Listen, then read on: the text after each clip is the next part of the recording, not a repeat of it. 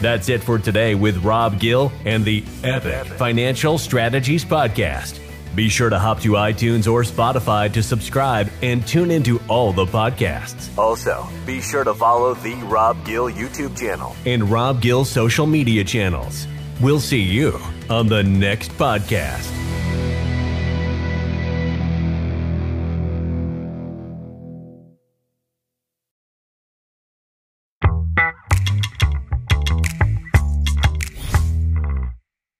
So check it out, folks. Like always, what we always really want to be able to do is bring different faces from different industries with different levels of success. But there's always one common denominator, and it's the commitment to not only learn from mistakes, but be able to break through ceilings of complexity that really is what life's about, especially if you're entrepreneurs. We're always coming against headwinds. We're always coming against friction. And if we change the language and look at those as opportunities, what begins to happen is the rise becomes continuous. And one of the mantras that I always love to talk about is adversity is life's gymnasium. And wait until you see my next guest. This brother right here, what he's accomplished and what he stands for in the world is incredible. I got my man, Mike Smikun. What's up, Mike? How you doing? Thank you, Rob. And like, seriously, you honor me. That means the world to me coming from you. Yeah. I trust you like no other person in the world. Wow. You handle my wealth. You have simplified things. Listen, commercial litigator, you think you'd understand everything. I never understood what I didn't understand until you explained it to me. So thank you. You honor me for that. Yeah, and I appreciate that, brother. And as we talk about a romance without a finance is a nuisance, right? So we got to get the money right. So you can always trust Rob to like drop like bombs like that takes like 7 seconds for it to sink in, and then it just explodes in your mind and sets off all the little booby traps. So yeah. Yes, Rob is fantastic with that. That was very good. You know, it's funny because I'm sitting here with Michael, and one of the things that I was just on a vacation with my wife and kids, and we were in St. Thomas, and I was all excited. I was feeling the moment, and you know, Janice and I are coming up on 20 years, and so much so that I decided to buy a ring that was like very expensive. I'm not going to get into the math, but by all intents and purposes, you know, it could be a down payment on like, you know, a small condo, right? And at the end of the day, it turned out that the ring wasn't what I thought it was. Like I bought something that I thought was one thing, but it was the opposite. And in fact, it was probably worth half of what I paid for it. And they were marketing it as double what I paid for it. So I thought I got away with something. Anyway, you know, the fear kicks in. You come home, you know, you get your local person that looks at it, and they're like, listen, I don't even want to tell you this, but, you know, basically you got beat, right? And it's such a weird feeling. And, you know, you go through the emotions of frustration, anger, fear, resentment. What am I going to do? The whole thing. And Michael, who is not only an ecosystem partner of mine, but he's also my attorney, he handled it professionally, swiftly, and all of a sudden, you know, once we stepped into it, he was able to recover all the dollars, and everybody walked away happy. And that was an amazing. Well, not thing. Everybody. Yeah, well, yeah. There was some people dancing when they made their sale. You know, it's funny you say that because we were in the store for 2 to 3 hours. It was a back and forth conversation, and I remember thinking, as the woman was trying to use my debit card, it wouldn't work because like they wanted to put the whole sum on, so they had to break it up over 4 payments. And she was dancing once it went through, and I was like, and the whole time they were telling me that I'm not making any money. And when she was dancing, I was like, wait a second, why are you dancing if you're not making any money? Oh no, I'm happy, I'm going home for the weekend, the whole thing. So like, I walk out of there and I'm like, uh-oh. That was like the first, as Sean would say, data point. Yes, right? Yes. That was a data point. That's right what we there. call a red flag. Yeah, that was a red flag. And then we go back to the hotel, which is another island, but same jewelry store. They must have got the memo because they couldn't wait to tell my wife how beautiful the ring was. That's right. You know, right. So like it was edification at its. I think what they actually said was the gesture was beautiful. They weren't actually looking at the ring, and they're like, "What a beautiful man! What a beautiful gesture! What a beautiful wife!" You know, they didn't even talk about the ring. I think Rob is just. Yeah. Telling myself a story. That's right. I'm so good at telling myself stories. I think that's what happened. But it was beautiful. It was a beautiful gesture, a remarkable gesture. Yes. So really awesome stuff. So for all you folks, I want you to take notes right now.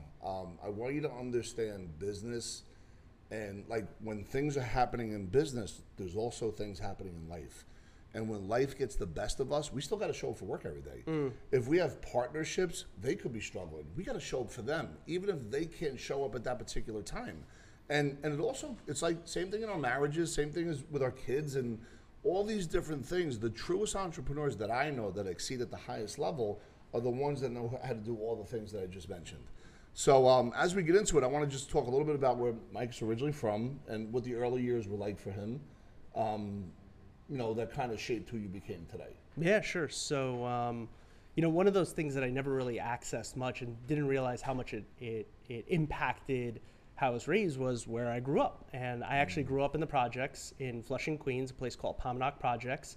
And I was the son of 2 immigrants from the Ukraine, actually. So they both came from Kiev. Major shout out to Ukraine. That's right. And you were just there. So what a beautiful message. And by the way, I want to honor you for that because you were in my parents' stomping ground. So when I saw what you did. They were rocking with Rob. Yeah. They were rolling. I mean, we couldn't even speak the same language, and they were looking at they were like this. But it doesn't matter. They had love and appreciation for you, and I saw what you did, and that was a beautiful gesture. Not a lot of people saw that, and you serve so beautifully. You don't ask for anything, but I watched and I saw what you did. Yeah. And so for my family that was still back there, that was a beautiful thing that you did. So my parents came from the Ukraine.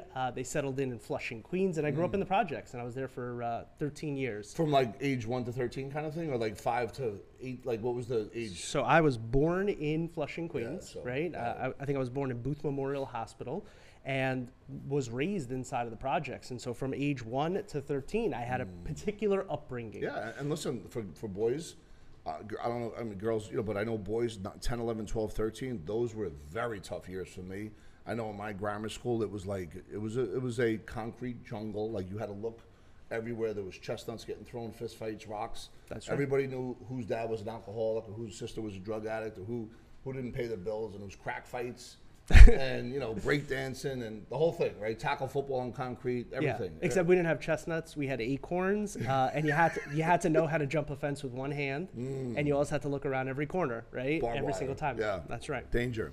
So, what was that like? 10, 11, 12. I mean, 6 to 10, 10 to 13. Was there a drastic change, or was it just chaos? So absolutely. I mean, look, you don't think about it when you're being raised in that atmosphere. It just is. That's life, and after 13, I ended up moving out of the projects and the challenges that came. One of the long-lasting memories that I still have is I was confronted by a group of guys with one of my best friends, and they said, listen, either you're both going to get beat up or you're going to fight each other, and the one who wins doesn't get beat up. And so I had a fight with one of my closest friends, and those types of memories stay with you, but when you're there, you don't think about what impact it has on your life ultimately. Yeah, I just brought it back too. That's crazy. No, Thank you. And from there, we moved into a fairly affluent neighborhood in Rockland County. My parents did well. What was your parents? Must have been early entrepreneurs, right? The struggle was early? I mean, listen, if you call a taxi driver and a woman who cleaned houses entrepreneurs, then sure. Did they save every dime? They did. Yeah. So, and they were able to make... Did they replace themselves?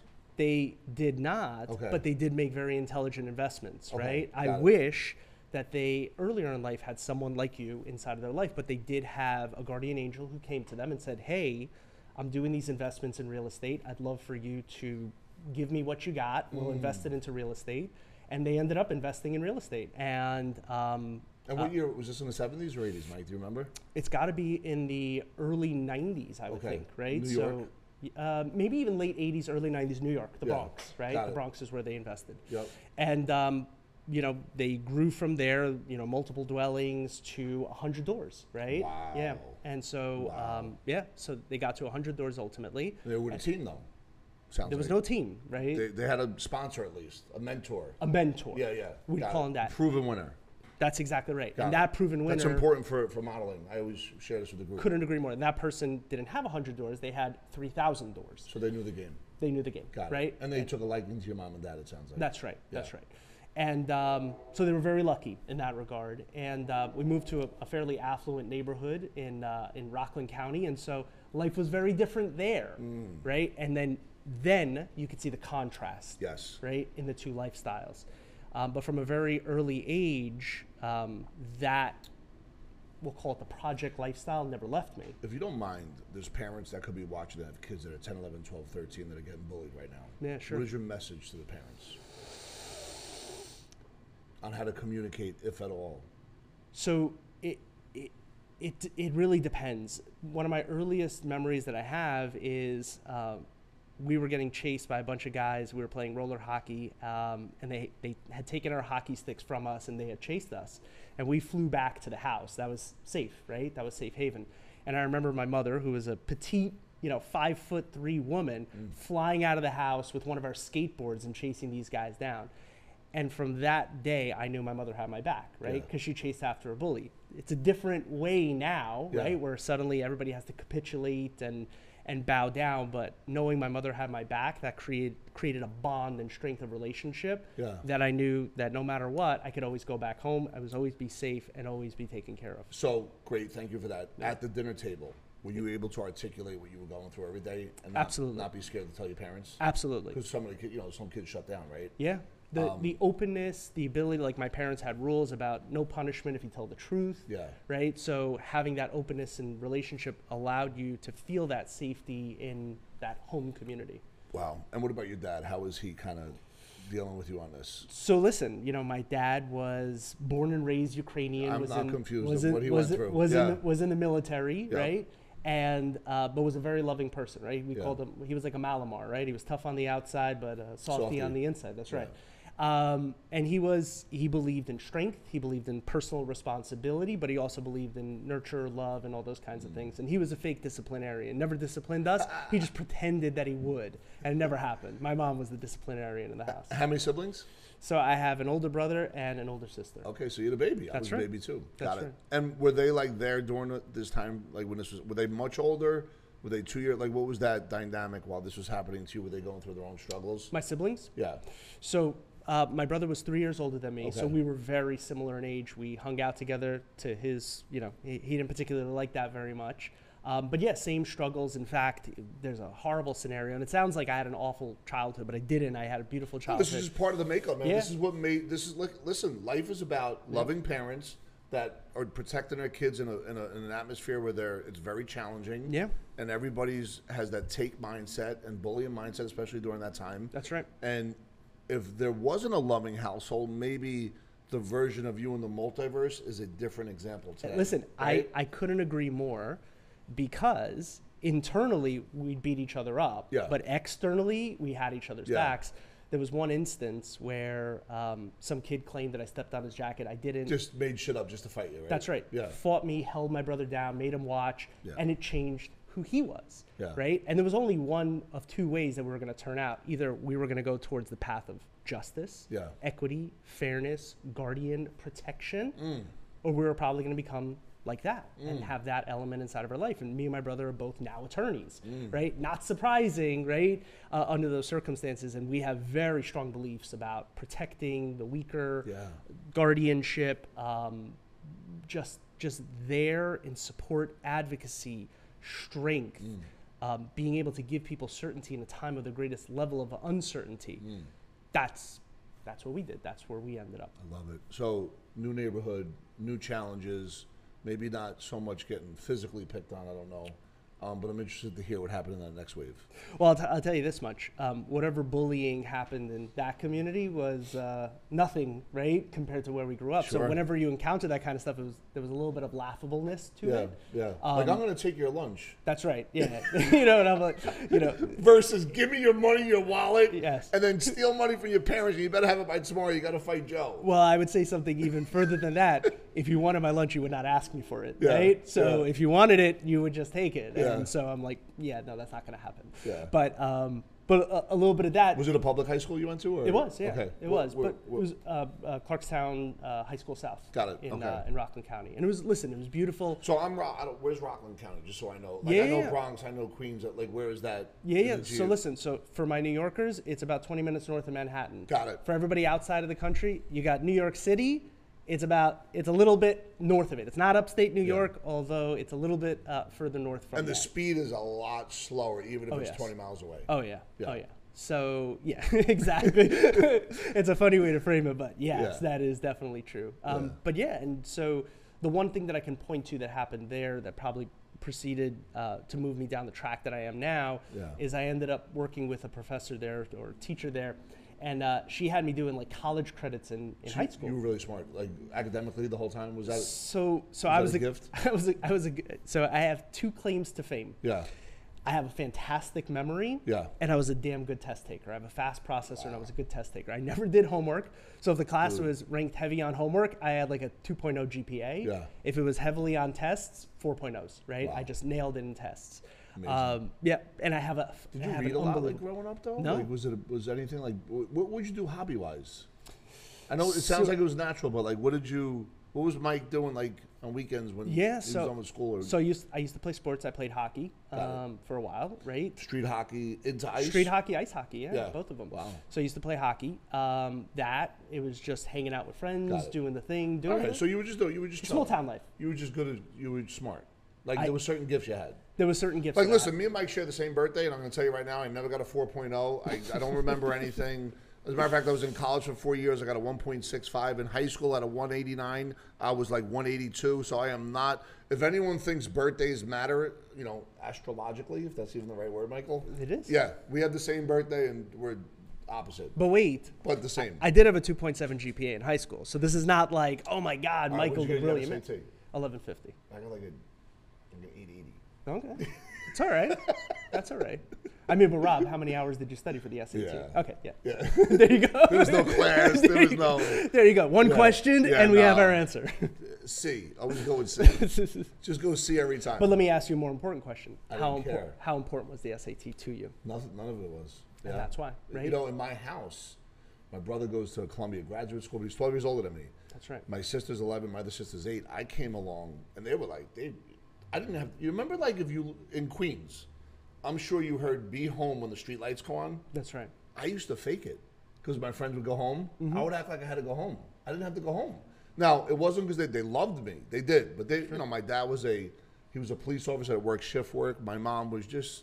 They were just kind of done. You know what I mean? Like cereal sometimes. It didn't matter. But it was all good, if that makes any sense. I understand it perfectly. No, they didn't check to see if I did my homework. Same. I think I got left back in 3rd grade, but that was because I was sick. I was in hospital, and but there was really no emergency. Like, hey, this kid's in trouble academically. Let's figure something out. Right. And that I brought with me later on in life. Not and me and Janice with our kids. Like that's a focus for us. But it's interesting that the gifts that you had there when it came to schoolwork, and it sounds like a teacher had a really good impact on you. So I mean, listen, we were raised where we could choose whatever profession we wanted to be, as long as we were a doctor, a lawyer, or an accountant. That was it, right? But anything we wanted within those three. Yeah. but the reality isn't just going back to this because I think it's so important. I love that. The number, the 880, is meaningless to you because it wasn't backed by purpose. Yes. Right? Yes. So an outcome is just a number unless it has purpose. If there's purpose behind it, suddenly the number becomes meaningful, and the 880 was not meaningful for you. Yeah. Yeah, so it's a good point because when I got sober and I started studying for my Series 7, my Series 24, it meant something. That's right. And these were tests that I was able to pass. That's right. Because it meant something. That's you know what I mean? And then to your point, it didn't mean that back in the day. So high school leads to. Well, first of all, the funny story is 2.7 GPA, 1150. That's like right. You're not going to Harvard with that. No, certainly not. And they don't know you're like one of the best attorneys in America. They don't even know. Which I appreciate. Thank you. Yeah. We're not even at that part of the story yet. I didn't even know where I wanted to go to college. My guidance counselor actually said that I should go to community college because he didn't think I had the grades to go anywhere. Yeah. So was it good advice, or were you like? You know what you were capable of doing. It was horrendous advice, right? Got it. And no shots at the guidance counselor. I'm sure he was doing his best. No judgments or anything. He was going on averages, right? He was looking at. So my brother-in-law graduates from college. Your brother-in-law? Yeah. So my sister's husband.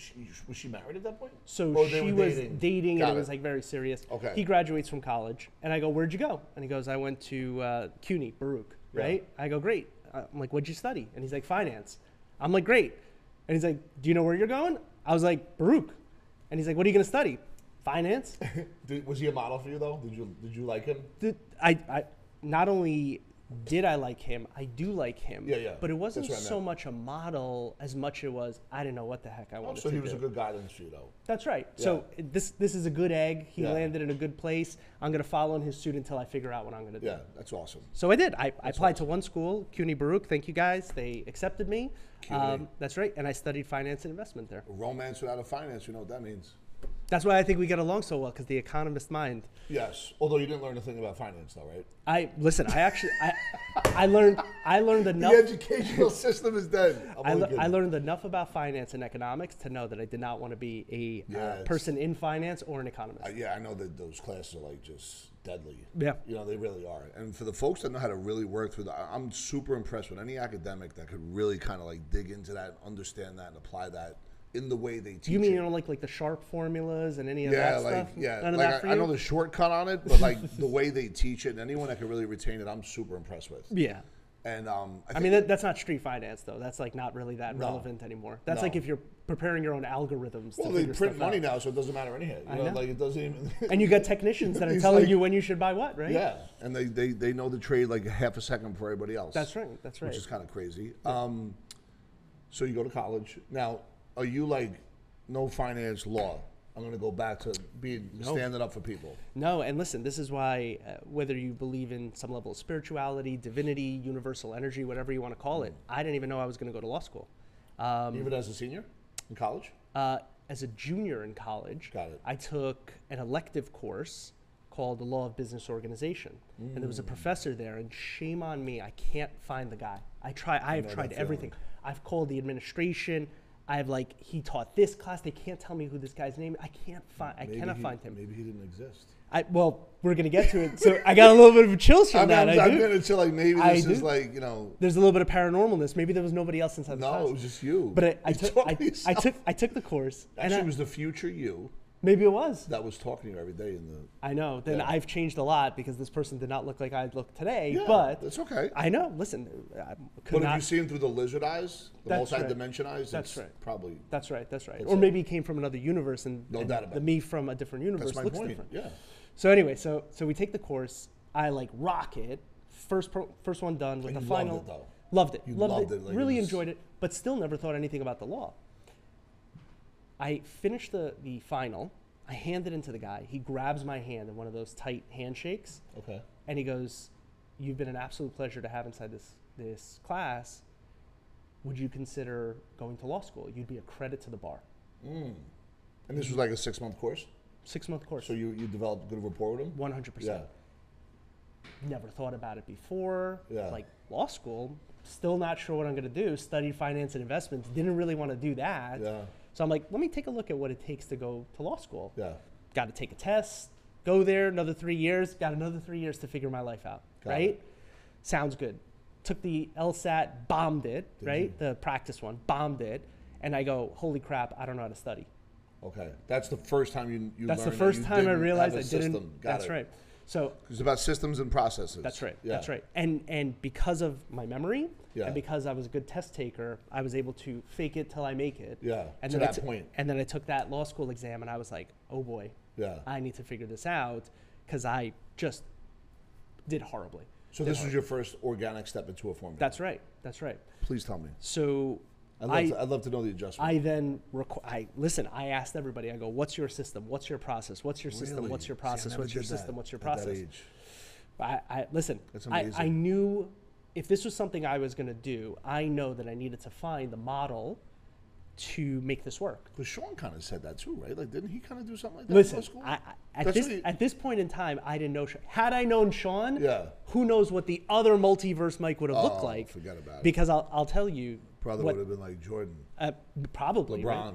Because just working with him for 13 years changed the trajectory of my life already. Yeah. I don't even know what would have happened if I had him as a mentor that early. But he had mentioned in college he did the same thing though in law school.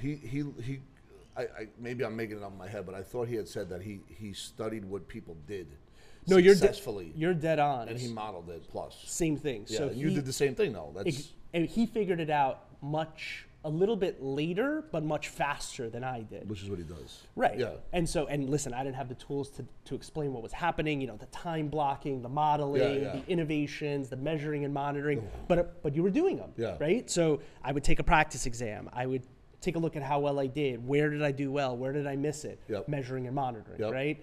I was time blocking every day. I was going to study 3 hours a day to really do well in the test. I was committed. You burned the boats. I had purpose. So the outcome mattered. It was a number.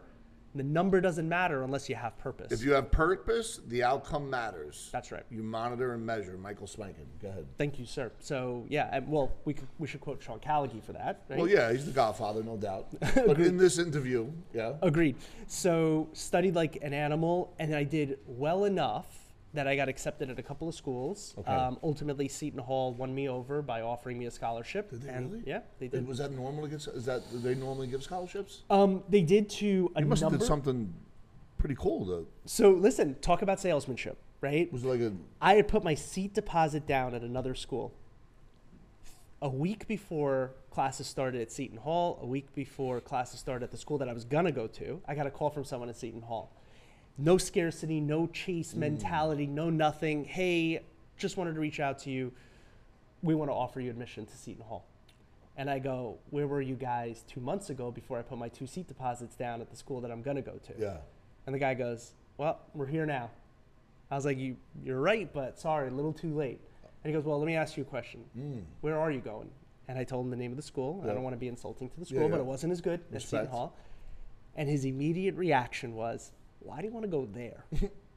So I was like, well, first of all, they accepted me outright. They called me immediately, and I put my deposits down. He goes, well, what else have they given you? I go, they've offered me a scholarship. Oh, they did though? Yeah. He goes, how much? I told him the number, and he goes, we'll match it. And he's like, now you're all out of excuses, aren't you? Right? Agreement formation. Broke it down, questioned, leaned into the objection. He could have hung up the phone. And listen, my life would be different. My life would be different had that guy hung up the phone and say, hey, you're going somewhere else. All good. I'll call the next guy on the list. But divine intervention, universal energy, spirituality, whatever he was, he fought me on it. And I ended up going to Seton Hall. Yeah. And was that 3 years? I was there for 3 years. Ended up working at a firm after that. All right. So you're there 3 years. You do like an intern along the way, right? Now, are you dating anyone at this point yet?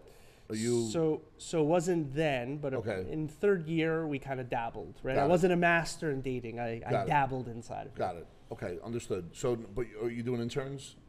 Like, were you working at law firms in the summer, or? So I did a stint in the DA's office. I did one at a law firm. I worked for 2 judges. What was that like, that time while you were in school trying to figure out what you want to do next within the law? Listen, I got to be honest with you. My first job was for an insurance defense firm, and they got to woo people because insurance defense is, pardon to my insurance defense folk out there, it's not the cushiest or funnest job in the whole wide world, but they had to woo me. So, you know, every afternoon, if there was a baseball game going, we'd get giant subs and go watch the Yankees play, right? And that was their thing. So work the day. In the evening, we're going to go to baseball games, and it was fun. But and you were living where? Rockland County, or were you at Seton Hall? Where'd you live? I was in Rockland at that time. Okay, got it. Yeah. Got it. So, but yeah, that was fun. Then I did something at the previously I did something at the DA's office, and I realized that criminal law was not for me. Now, non-judgment. What about it wasn't for you? Just so you were bullied. Yeah. I'm not saying all bullies are criminals. I'm not going to say that. Yeah. Is that part of like protecting someone that may have been? So I'm honoring the law right now, so I don't know where I'm allowed to go with this. So criminal law and the criminal justice system is it's a really challenging place. Got it. Because some people are sociopathic. Some people are psychopathic. Yep. But many people who commit crimes are products of poor conditioning, right? They condition bad behaviors. Some of them are just desperate. Yep. And so when you're on the prosecution side, it's tough to prosecute people who have been through that because that could have been me. Yeah. Right?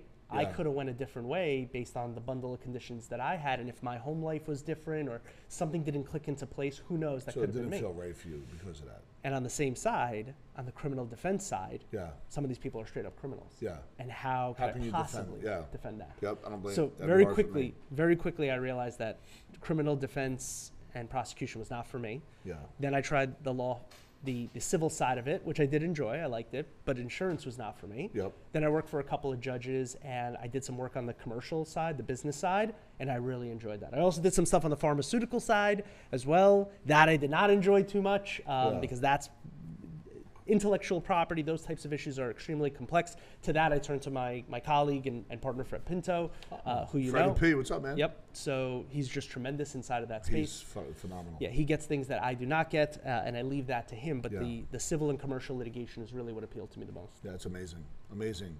So You're good at this, Rob. I don't know if you know this. Thanks, I'm man. not used to sharing this many details about my life. Appreciate it. I'm usually the one asking the questions. I got to be honest. We're gonna honor you today, though. This is for you, your platform, and how.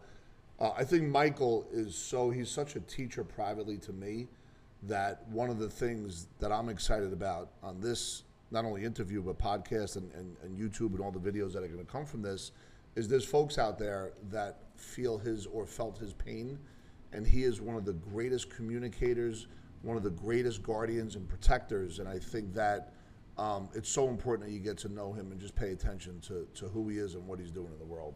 Thank you, Rob. Thank you, brother. So, you know, as I understand it, when people go to law school, they get recruited by a law firm. Is that a typical thing that happens? Did that happen with you? It's pretty typical. It didn't happen to me. Okay, so tell me, like, you graduated, you got to get a job, right? I know. Listen, you know, all the pomp and circumstances. We graduated. I'm a lawyer now. Like, here we go. Like, we're going to have a ton of jobs, right? And that's really not what happened. Was the job market dead at that point? Or is it just, once again, like in any system, it's flawed based on like what we think we went to school for versus what the reality is? I think it's more the latter than the former. I think at this point in time, the market had begun to pick up again for lawyers. Got it. Right? More businesses, more things going on.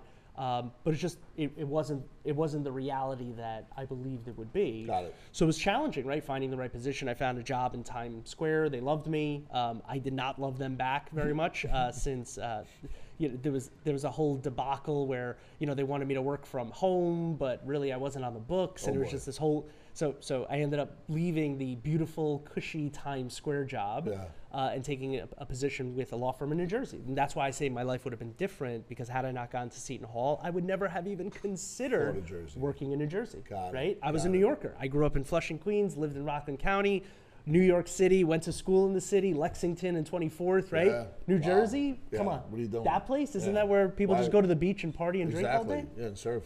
And that is not New Jersey at all, by the way. And surf. Yes, and New Jersey has some beautiful beaches, I will say. Yes, Long Beach Island. That's right. So how long were you there? At the Jersey-based firm. And did Seton Hall help you get in? Like, was that part of? No. Or did you know someone that knew somebody, or you just interviewed? No, just interviewed for the job, and I ended up working with a beautiful mentor. His name was Doug Croft. He's now a judge. Doug Croft. I never heard. That's the first time I've heard your name. Not saying Mike's never mentioned it, but I want to give you a major shout out. I love Mike, and if you had an impact on him, thank you. Yeah, Doug had a tremendous impact because he. Even though you're a judge, can I call you Dougie Fresh? Yes, I'm sure he would love that. But he was just a tremendous guy. He ended up getting together with a person whose husband unfortunately passed away during 9/11, and became almost like a surrogate father to the two kids. Just a good man, like heart, and just a wonderful person to end up as a mentor. And he really took me under his wing, taught me a lot. But how did that happen? Hold on. So great mentor, right? Yeah. He liked something about Mike. Yeah, you know, like I guess I was a bundle of just raw energy. I was fast, right? The fast processor, the good memory makes for a good civil litigator. Yeah. He had to slow me down, actually. He was one of the first people to say, like, you got to slow down, because I was producing work at such a fast clip, so much of it, but I was making mistakes, right? There were errors that were happening. I wasn't thinking through things, right? And he's like, you got to slow down. He's like, even if you work 30% slower than you are right now, you'd still be one of the fastest people I've ever met, but the quality of your work would go up better. 200%. Yeah. And he was 100% right. Yeah. And then, so you had to trust that to see it, and then when you saw it, you knew, right? That's right. And you had to trust it, though. Because I only knew one way of doing it. Fast processor, use your memory and go. Yeah. And now it was slow, deliberate, thoughtful. And it did. The results that I was able to produce just by that was tremendous, and I owe that to him. That was huge mentorship from him. So in my business, we had like call centers, and everyone had license, but it was very competitive. When you're coming up in a law firm, like, is it really competitive with young lawyers? Like, did you have that? Is that part of like why you had the speed and competition? And so listen, funny enough, the firm that I was with, they made a decision. They had only enough work for one associate. Okay. and there was an opportunity for them to snatch up another associate, and they're like, we have one associate already. One of our partners loves him. The other ones don't know me from Adam. Yeah. But then there's this other guy who's coming along, and his dad has access to all this business and that kind of stuff. And so they voted me out. Wow. So it was 3 partners, 2-1, and they voted to bring on this other associate. Game of politics, folks. So remember, at the end of the day, these things exist. They're short-lived. If you have a short memory, you can understand that the game is a lot longer than you think. And if you find yourself in that position, and I'll talk a little bit more about with my son, it's important to create a system around it and never use that as an excuse. Go ahead. Yeah. So they voted me out. The guy, Doug, had to do the actual terminating. What a nice gift for him, right? He voted to keep me. The other 2 voted me out. And in the termination session, I'll never forget this, he was the one who was crying. Wow. And I was like, Doug, it's okay. And I'm calming him down. I'm like, it's all right. These things happen. He's upset. He's crying. He's frustrated. And he goes, this is horrible. I wish this didn't happen. He ended up leaving the firm shortly thereafter. Yeah. He never specifically told me the reasons, but it was within a couple of months after that. He's out of the firm. Yeah. But he made a telephone call to a guy by the name of Sean Callaghy. And I remember this, right? And this is important. Wait, Dougie Fresh and Sean have a connection? They do. So yeah. Boy, I can't wait to meet Dougie Fresh now. So Doug. I got some stories for you, Dougie. So Doug was an associate with this guy by the name of Sean Callaghy, right? Are they the same age? They are. Is Doug my age or is he a little older? Doug is probably your age, I would say. Oh, Doug. Yeah, and Doug's a good guy. So I'm Rob from Bayonne, brother. So Doug, I can't wait to get down with you.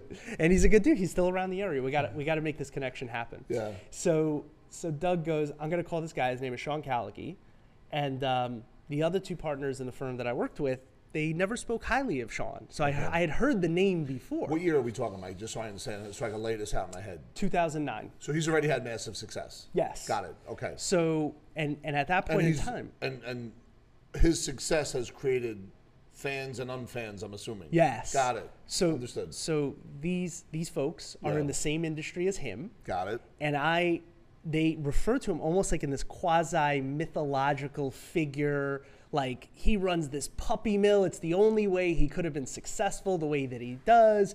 And other people used to say some crazy things about him. Like, his level of success is impossible for anybody to have achieved without having done it the wrong way, right? So I go, isn't that the guy that you always talk? And they're like, don't listen. But Doug wouldn't say it. Never. Just those guys. Never. Got it. So I'd be like, isn't that the guy that you always talked about, like, with a little bit of that edge, right? Or the other guys would, and he's like, don't listen to them. He goes, Sean's a good guy. Yeah. And I'm like, listen, I'm out of a job. First of all, they asked me to stay for like another month. So they terminated me. And then they go, we still got a bunch of work before this guy can start. Could you hang out for another week? And I'm like, sure, I don't got anything else going on, right? So maybe I should have said I know this part. Yeah. Yeah. So, I remember this. So then, So then I stay on for another week, and then the next week they asked me to stay on again. Yeah. And then they asked me to stay on again. Did you meet Sean yet at this point or no? Did you? You had a couple interviews, as I recall, at like a 7-Eleven. No. Or something. So listen, I think I reached out to him, and Sean operates at his own speed. Yes. Right. He's like no 9 to 5 or like day of the week or even month, even year. The truth of it is, Rob, is he's neither late nor early. He arrives always on time. He arrives precisely when he means to. That brother's always on time. That's right. Even if it's, an hour after. It could be a week later. He's on time. So, but listen, he was on time. So another week, another week. So he was about 3 weeks late, but go ahead. But Sean, I love you, but it's true. But this clip yes. is going to live on in infamy. Yes. So anyway, stay on for another week. The 4th week comes around. I'm staying for another week. I come in, they're like, no. We're good. So these are really nice folks. I'd like to invite them to my house. I know they are. They're good people. So anyway, I then get a telephone call from this guy by the name of Sean Callaghy. But you had reached out first, or were you waiting on a call? Because Doug was setting it up. I waited on the call. Got it. So I'm assuming that Doug made the call because the call ultimately did come. So I never asked when he made it or whatnot. So maybe Sean was exactly on time. Hold this thought. My mentor Jay Bilstein, because I had some challenges back in 2012. Who I've met, fantastic person. Yeah, he said it only takes one person to bless you or support you or become your coach, and the rest could be history.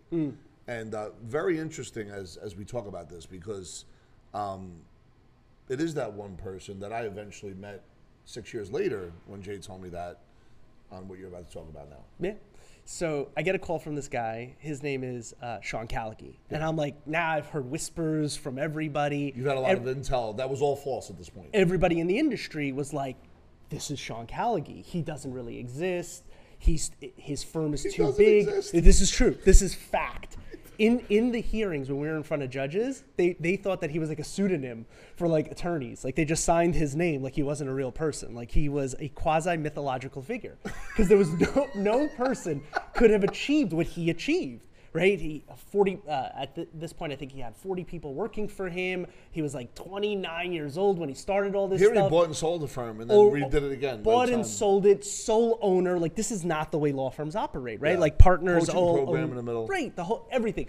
Talked on stages, mentorship to corporate. Like this is not a real person, right? Yeah. So I get a telephone call from him, and I'm like, oh my God, this is him, the quasi-mythological figure. Did it say Sean Callaghy at that point? Was the phones like that? Do you remember, or you just saw the number? No, the truth of it was just a telephone number. But again, that's what, when it rings, it like lights up specially and stuff like that. And I go running for that phone because that means, listen, action. Save somebody. That's right, action, right? Yeah. So we're on, right? Yeah. So when Bruce Wayne's other phone rings, no problem. That red phone lights up. You gotta go. It's time to go. You gotta go. So my phone lights up, bat phone. I can prove that to you. I'll show you if he calls us during this interview. It will light up. It will light up. He's watching us right now. It will light up. Cameras all over the place. So he calls you. So I get a telephone call from this guy, and right away I know he's absolutely insane. He's got to be. There's nobody that talks like this. And he's talking to me about what it is he's looking for in a human being. Got it. And as he's talking, I'm getting more and more and more uncomfortable because the person he's talking about is someone who's been in the law for 10 years, not me. I haven't even been in the law for a year at this point. And he's talking about a person who's going to manage his workers' comp division, a person who's going to be a lead trial attorney for him. And he gets done talking, and I go, gee, Sean, that all sounds really good, but I don't even know if you know like anything about me. And he goes, I know that Doug called, and that's all I need to know. And I go, but Sean, I haven't even been an attorney for a year yet. And he said something that to this day rings true. It doesn't matter how much experience you have. It doesn't matter what you've done or where you've been. It's who you are that matters. I'm not looking for the right level of experience, the right level of education, the right level of anything. I don't care about any of that. I'm looking for the right person. Are you the right person? And I said, heck yes, I am. I didn't use those words, but I said, heck yes, I am. He goes, great, we need to meet. And that was it. That was the end of the conversation. So this was like 10 minutes? It was a 10 or 15 minute long conversation. And that led to a one-on-one meeting? It led to a one-on-one meeting. Do you want to tell everybody where it was? Listen, I'm happy. We're going. This is candid, right? So we're doing it at Sean's office. But he's like one of the best attorneys in New Jersey. Can we say that in what he does? So like he's a legend, and that's whether people are mad or not. He's known and he's produced a massive success. So listen, so there's the way the practice of law is situated is there's different industries, different sub-niches, right? There's niches and then sub-niches. In one particular sub-niche, right, in the space of representing medical providers against insurance companies, doctors, listen up. He is by far the number one. It ain't even close. I think you could combine his next three competitors at this point in time, and they don't even sniff at the amount of market share that he's acquired. This still exists to this day? My understanding is to this day. Yeah. To this day, right? There's nobody even close as far as I understand it. So I could be wrong about that because I haven't looked at the stats, but my understanding is it's still the same. Relevant. Which is why he's developed this quasi-mythological, like he just doesn't exist. You can't do what he did. But here I am going to his office to like see like the nerve center, base camp, like of this thing that like everybody's talking about. And he's already got I think he had the only published appellate division decision at this point. All right, explain. Like 3 years old, what the hell I mean. So every court in the land, including in each state and the United States itself, has essentially 3 levels. You have your trial court level, which is where all the action really happens. You have your next level, which is referred to as like your appellate division, which is where the very, very scholarly judges look at what happened at the trial court level and make sure that everything was called correctly. You can see this on Law and Order. You could see it on Law and Order, right? Yes. So it's a little bit more complicated than that. And every court has a different name. So New York, it's called the Supreme Court. In New Jersey, it's called the Superior Court. And different states have different names. That's the trial court level. And then you have your appellate level. And then you have your highest court in the land. In New York, it's called the Court of Appeals. In New Jersey, it's called the Supreme Court. In the United States, it's called the United States Supreme Court. So Sean had that intermediate level, appellate division decision. In all of New Jersey, as I understood it, that was beneficial to medical providers. And so like that. Because the game was rigged against the medical providers, correct? Is that fair? Am I accurate or am I just missing? So no, it's definitely, so you are accurate to the point where New Jersey has some of the most strictest laws in the state, to the point of where they're subject to challenge, that are beneficial towards the insurance companies and against the medical providers. So if anybody who knows Sean knows him, like, this is a dude that always chooses the underdog. This is the dude who never chooses the easy path. He's like, here's the victims, and I'm going to go to bat for them at major personal cost, right? At major personal risk. And he went to bat, went to the appellate division, had the only published opinion, which sent reverberations through the industry, right? Which is, again, contributing to the quasi-mythological nature of who he is at this point in time. So, Mike, when you talk about him going to the appellate division, from hello to yes, meaning that he won, what was that time? Was that like a year? Is that 3 years? Like, what is that? What kind of time frame is that in the middle of like running your business? So I can only talk about what my experience has been. I can't talk about what it was for that particular case, but it's usually probably 4, 5, 6 years. Yeah, it doesn't happen overnight is the point. It does not. And there's bursts of time where it's all encompassing. Like, everything in your life stops. Family, personal, social, all of it stops because everything goes into that. And and to play with that, what I've noticed, Sean's, people that don't know what I know, and I know like maybe 10% of what Michael knows, but here's what I'm not confused about: his long game. First of all, his game is incredible, just his life's game. But his long game, his ability to outlast anybody, is something I've never in my life have ever seen. Meaning, he's building up another company right now, and it's going through what it goes through, and companies go through what they go through. But his long game, like, you just know it's going to do something special just because of what he does. And a lot of folks that don't have that vision, it says in the Bible, where there is no vision, the people perish.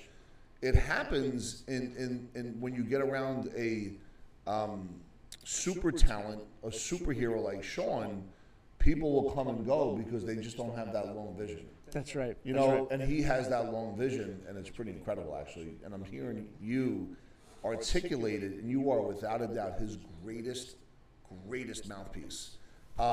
Please continue to do that, and these videos will be, sent all over the place. But continue. So now you're like good to go. You go to the nerve center.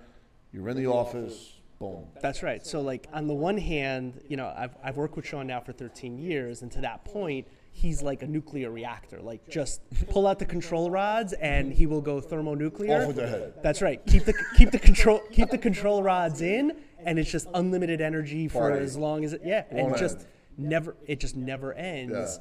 And listen, for his adversaries, that's a nightmare, right? Because when they've run out of their fuel, he's still burning. Especially when they're home at night and they think it's okay and cozy. That's right. The fireplace and they're having hot cocoa. That's right. That's when they're really in trouble. Yes, and listen. He's doing push-ups. And he's like Chuck Norris. He doesn't sleep. He waits. He waits.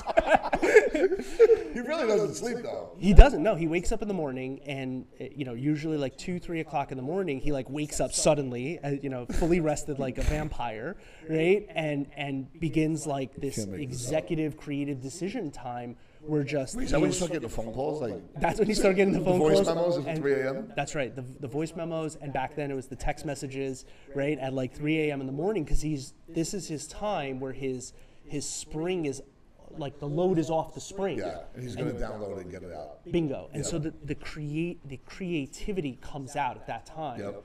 And Sean has mastered the art of like sleep leverage, where like, most of us will be like, I go to bed at 9:30, 10 o'clock, 11 o'clock, 12 o'clock. Sean's like, I got to go to bed at 5 p.m. so that I can wake up at 2 a.m., be fully rested, like beyond rested.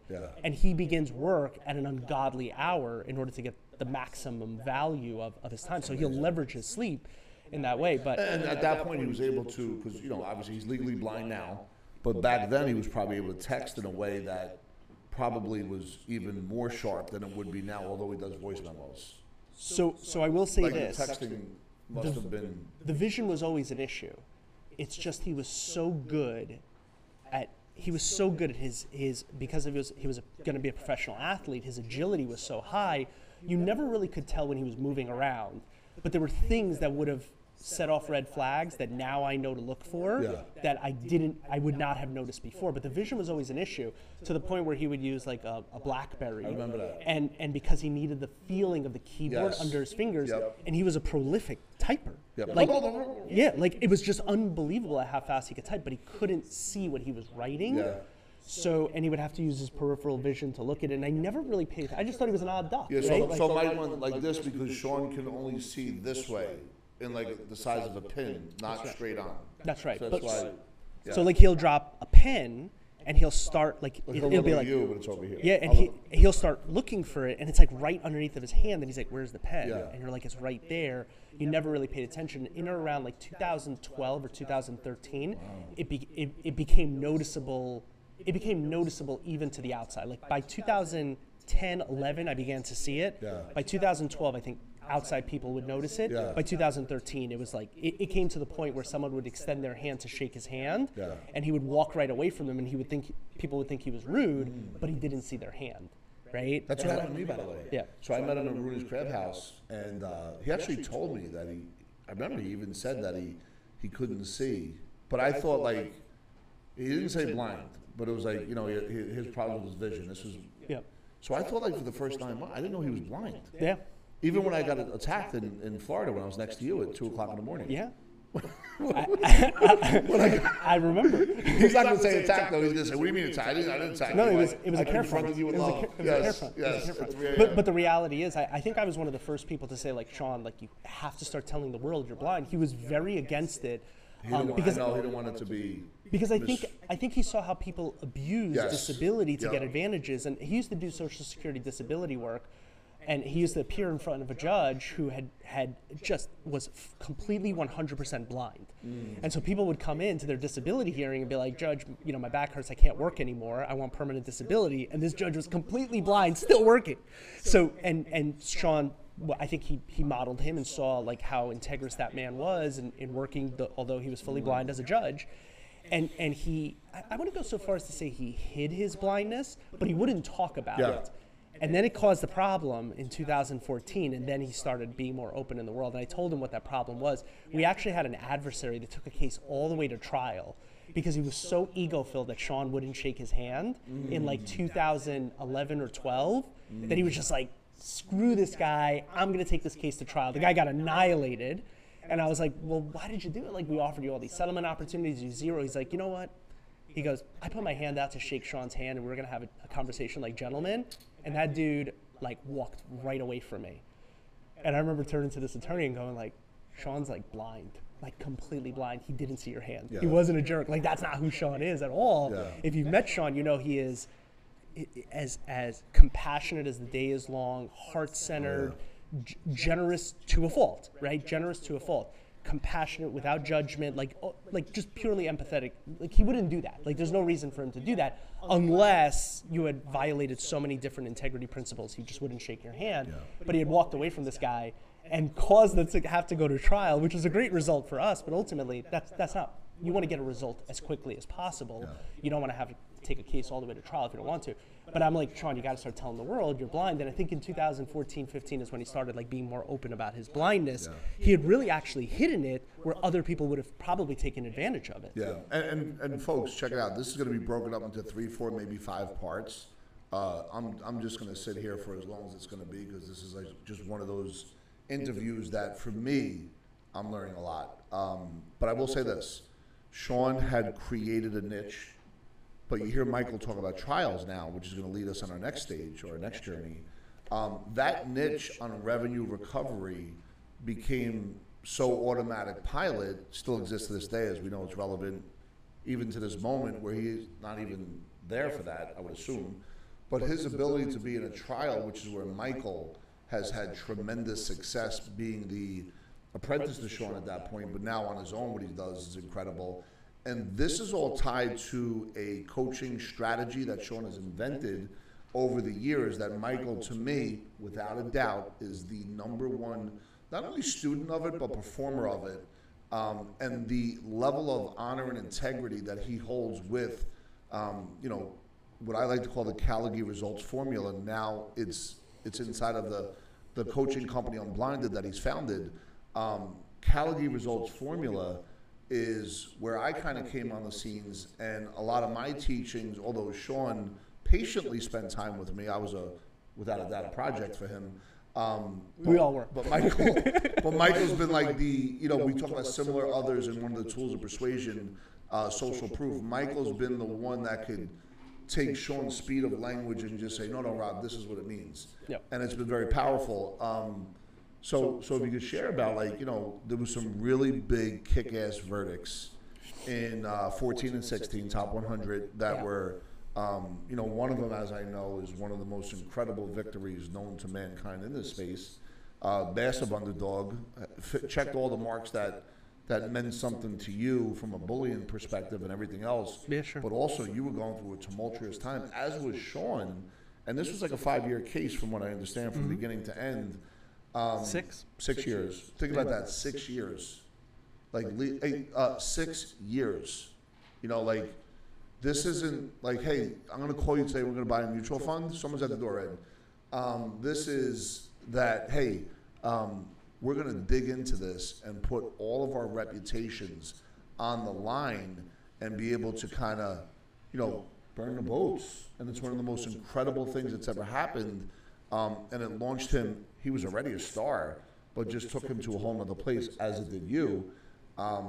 If we can get into that, but I do want to talk about Sam, though. When did Sam come on the scene? Because we're in 2014 right now.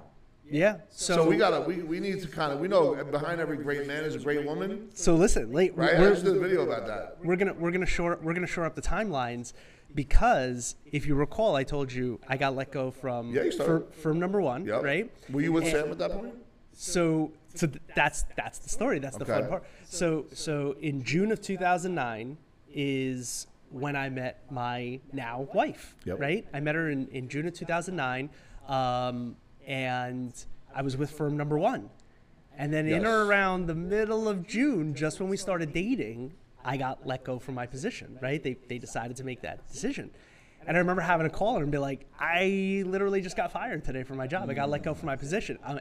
Was you scared to tell it? Did you I feel wasn't scared, but I definitely addressed it. Yeah. I was just like, listen, I hope you know I ain't that guy, right? Like, I don't get fired from positions. But you were straight up, though. I was straight up. I'm like, listen, you got to hang around, because that's not who I am. And she did, right, to her credit. So you're right. Yeah. Like, behind every great man and behind every great woman is a powerful spouse, right? Or a powerful significant other. She gave you like what you needed. She did. To be able She to handle did. She it. did. Listen, we got to get her here and get her. And you could ask her the same questions. Maybe her confidence was shaken. I don't know, but I don't think so. She'll tell us. That's for sure. She'll tell us exactly what she was thinking at the time.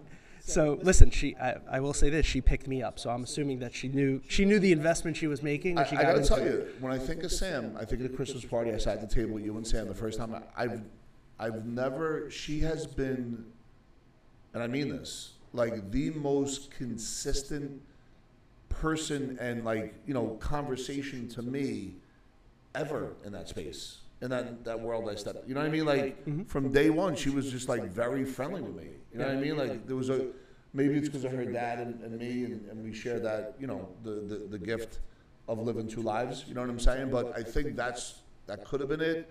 But she's always been like straight with me. That is definitely a big piece of it, because I think she sees the beautiful heart in you that she sees in her dad. Yeah. And she's very good at that. Like she will dissect a human being based on their nonverbals, right? So not listening to what they're saying, but get a really good feel for them. And dissecting sounds like a cold calculation. No, but she came quick to dig deep into. This was at a Christmas party at a table where there was loud music. There was actually a guy there that was wearing a jacket that said Lions on it. On the other side of the table. That's right. But I was able to sit next to Sam, because at that point, the Lions guy, I was like, not intimidated, but I was like, that's weird. You know what I mean? Like, I remember thinking it was a Christmas party. Not in judgment, but I was judging. But Sam was just like, talking to me. No different than when Michael, the second time I met Sean in Paramus, and I was very standoffish. I was like, I didn't want to let anybody in. I was going through so much. And Michael literally sat next to me and was communicating with me on what we're going to talk about in a way that it was just so like friendly, and it was so like opening, you know. And this goes back to your responsibility to the formula.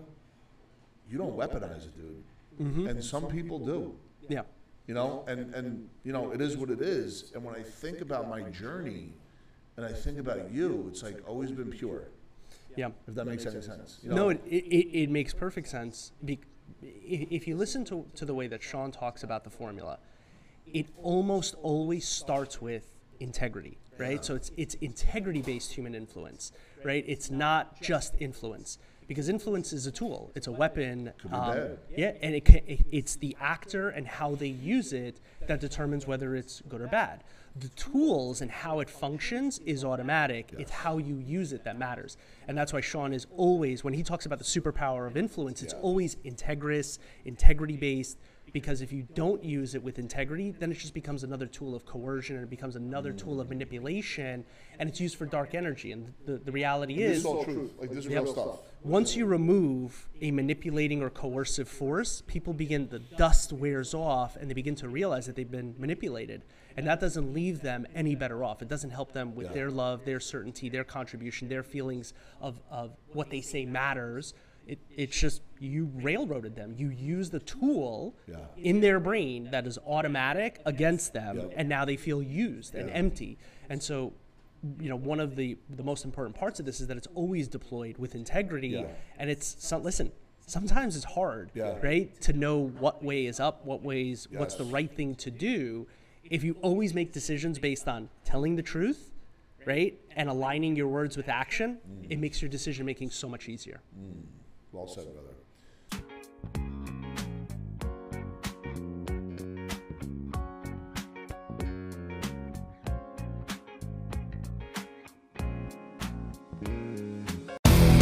Welcome back to Rob Gill's Epic Financial Strategies Podcast. If you like what you're hearing and want to learn how to take action on your financial future, click the link in our bio to speak to us directly. To learn more about how you can achieve financial freedom, subscribe to our YouTube channel and follow Rob Gill all over social media. Financial freedom awaits.